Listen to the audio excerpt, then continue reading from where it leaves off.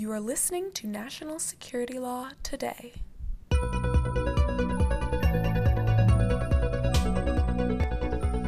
We're back with an all-new episode of National Security Law Today, your source for national security law during quarantine days when we feel like we're apocalypse adjacent, and sunny good times too.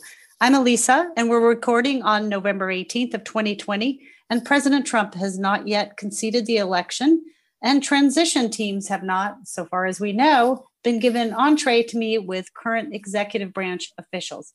So Yvette, what on earth should we discuss as national security lawyers on a fine day like this? So, Elisa, we have a veritable smorgasbord of topics that we can choose from in the national security realm, given the state of affairs in our fair country. But I'd love to take a trip down transition memory lane and discuss the national security legal and operational challenges that arise when transitions are delayed or bumpy.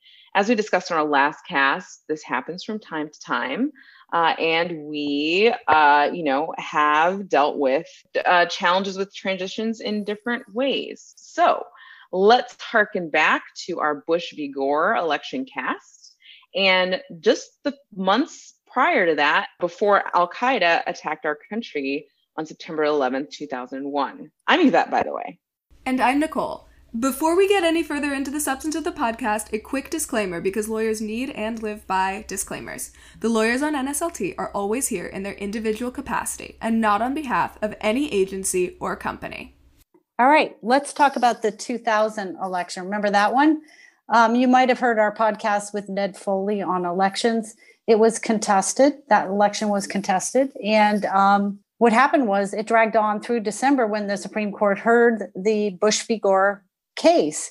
And much like now, there really was not a transition to speak of. But in September of 2000, according to the findings of the original 9/11 Review Commission, the then acting deputy director of the CIA, John McLaughlin, briefed then Governor George Bush, W. Bush, on terrorism in several matters. And apparently, as it's characterized in the 9/11 report, it was sort of a broad thing, like Al-Qaeda, bad, right? And Richard Clarke also briefed Condoleezza Rice on Al-Qaeda, but they were all learning new information because they hadn't been in government for 8 years. So if you haven't seen this, it's really worth a look. Don't, listen to these reduced characterizations on the radio. But if you have the 9/11 Commission Review Report, it's also available, and we'll hyperlink to it. You can look at section 6.4 because it's pretty shocking. And what else is that? So you also might recall that 25 days before the 2000 election, the USS Cole was attacked in the port of Aden, and it was not settled by the time the Bush transition occurred that bin Laden himself was responsible for that attack.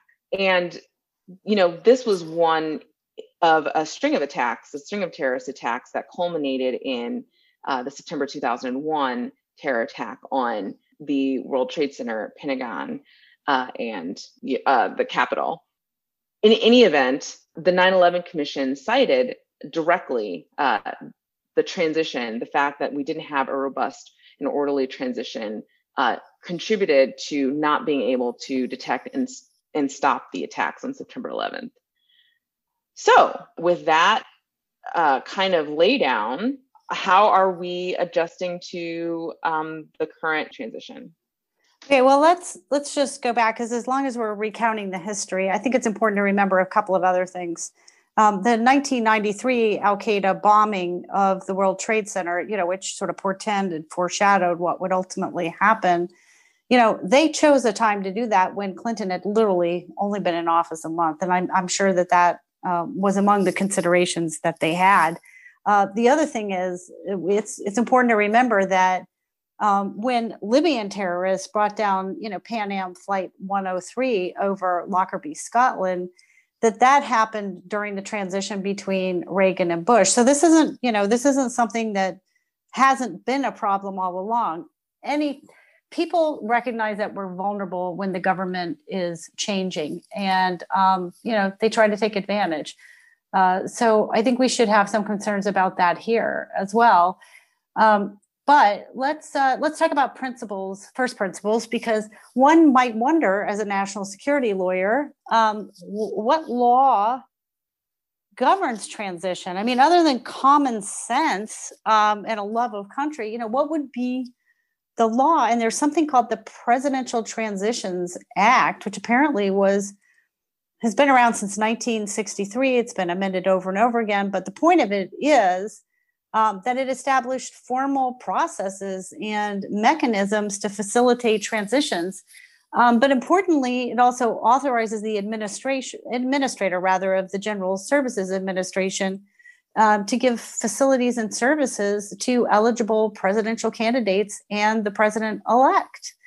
And the presidential transition is supposed to sort of facilitate that in the interest of our common good. So that a lot of that was recited in really a terrific report by the Congressional Research Service, which we'll hyperlink here, because I really think people should take a look at it, because it was prepared in 2017 before these issues were apparent.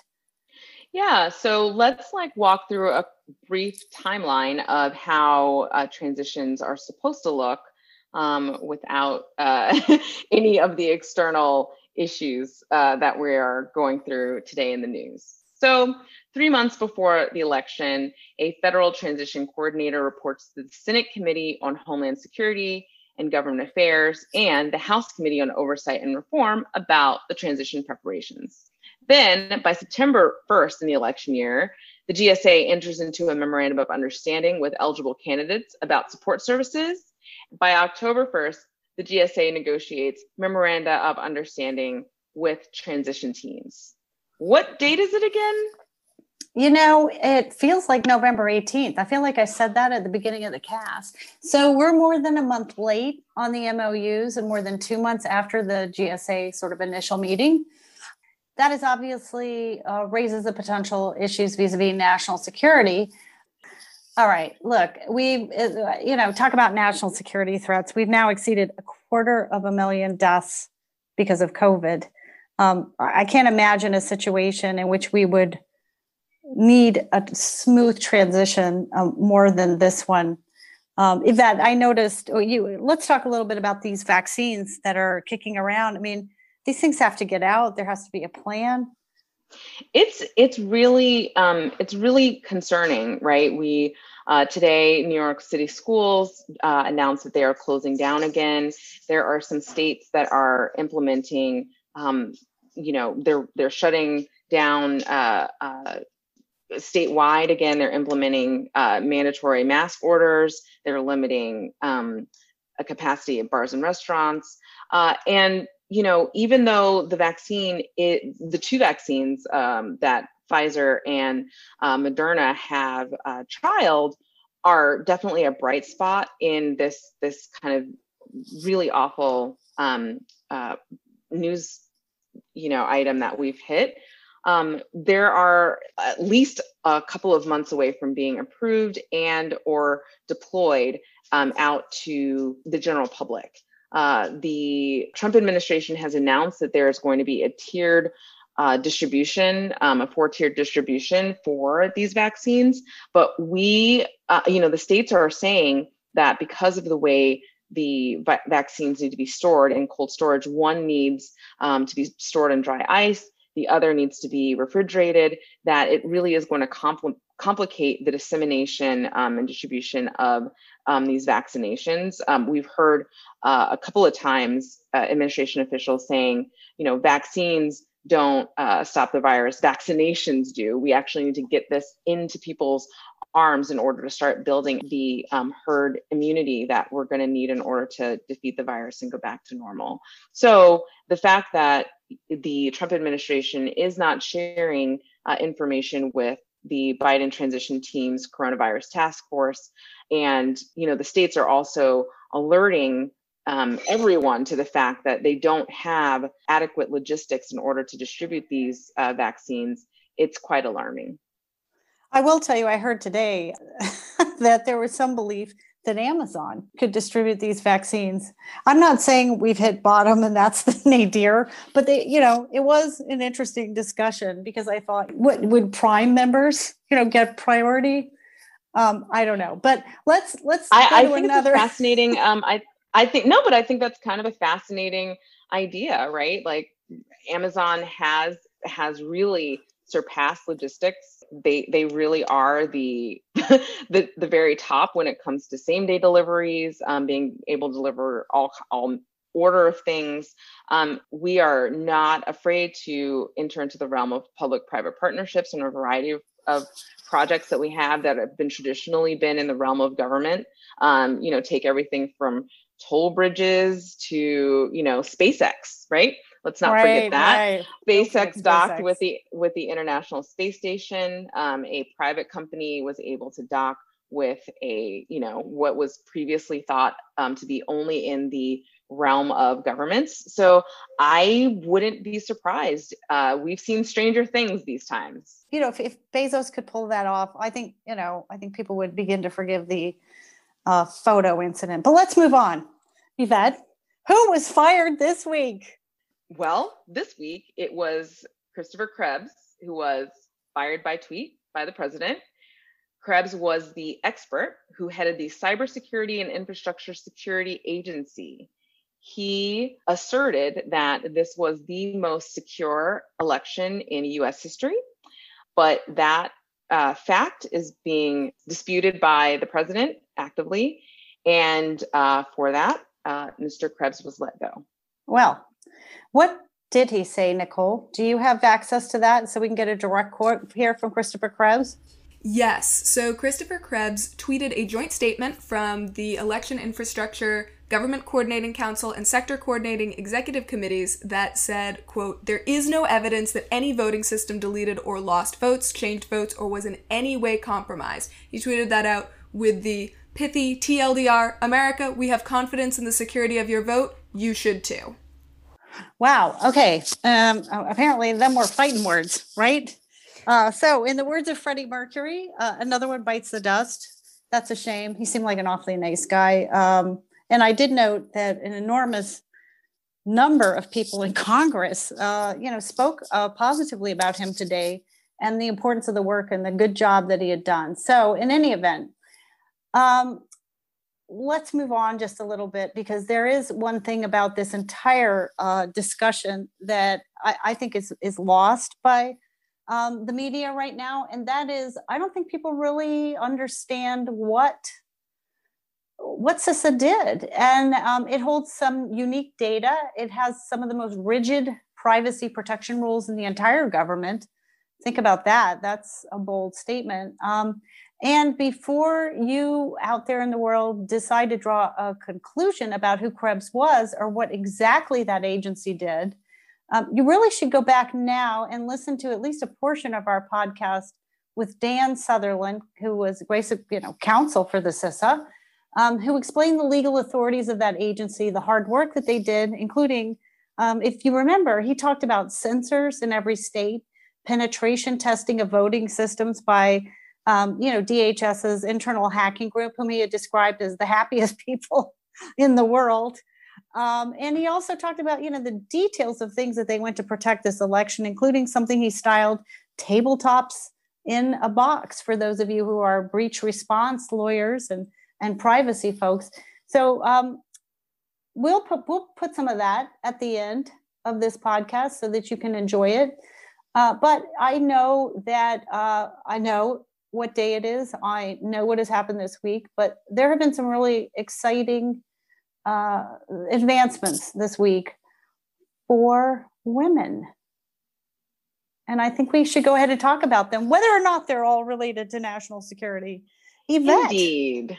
Indeed. It's been really thrilling. Long-term listeners will recall that we did a series on 19 women in national security to celebrate the 100th anniversary of women gaining the right to vote.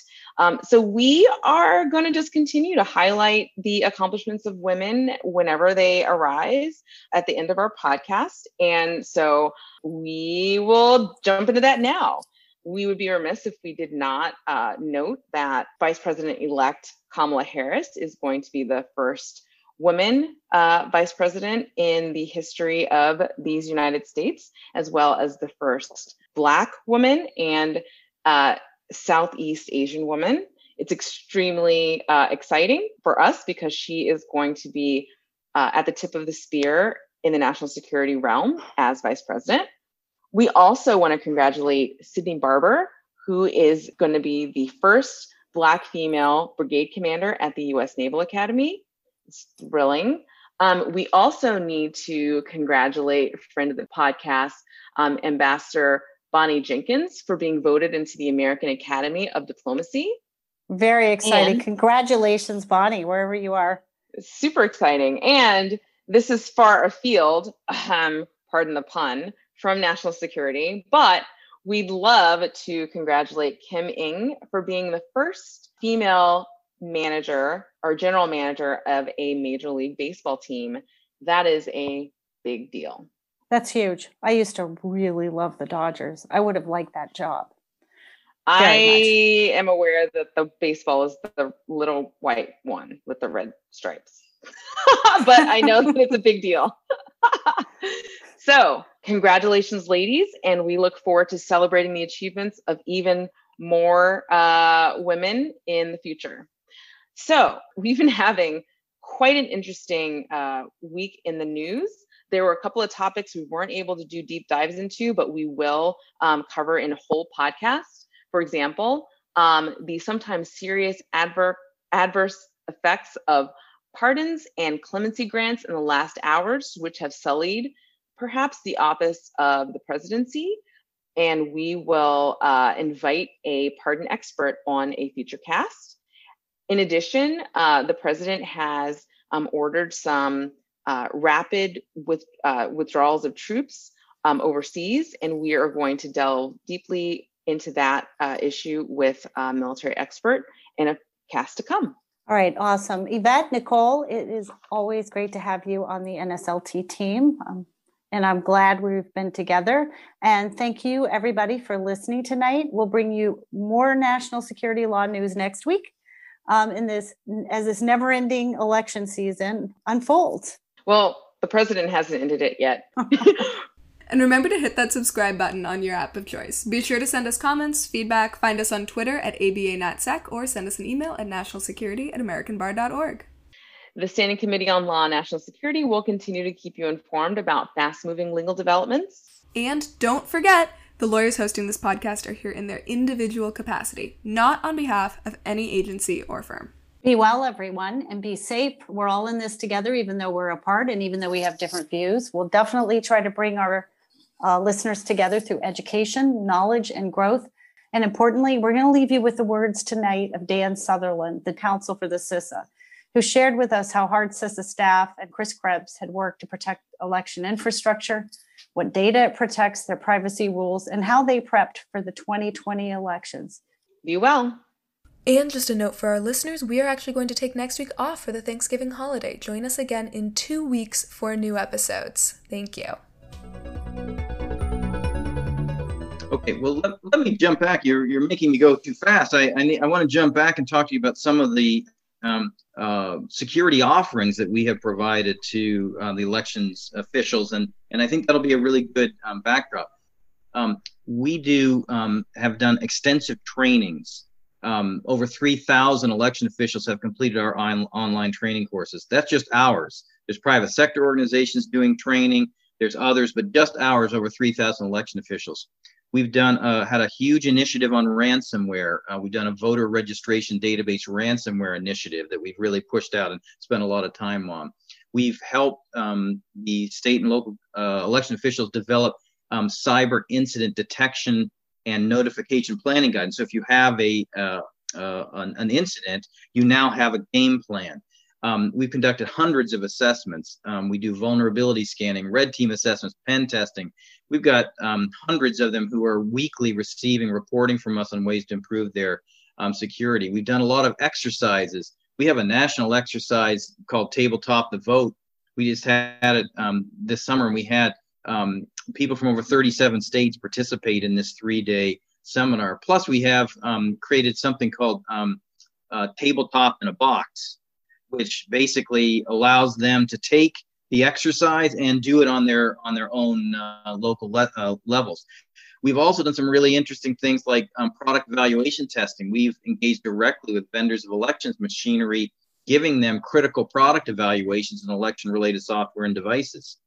We're doing endpoint security. We're putting sensors in different parts of the state. So actually, we now have sensors in, just like we have the sensors around the .gov environment, we have them in states, all 50 states. We have sensors so we can really track net flow, and that also allows the EISAC, if we can make recommendations to them on signatures that they could deploy, they have the ability to do that type of thing. So actually, I guess just, the bottom line, I did want to say, to help like put this into context, because we have the sensor coverage of the election community, it gives us, the federal government, the best visibility over any single sector throughout critical infrastructure community. We don't have that with other critical infrastructure communities that we do have here. So anyway, that's a broad sense of what the security offerings that we have provided and that the states and locals are taking advantage of.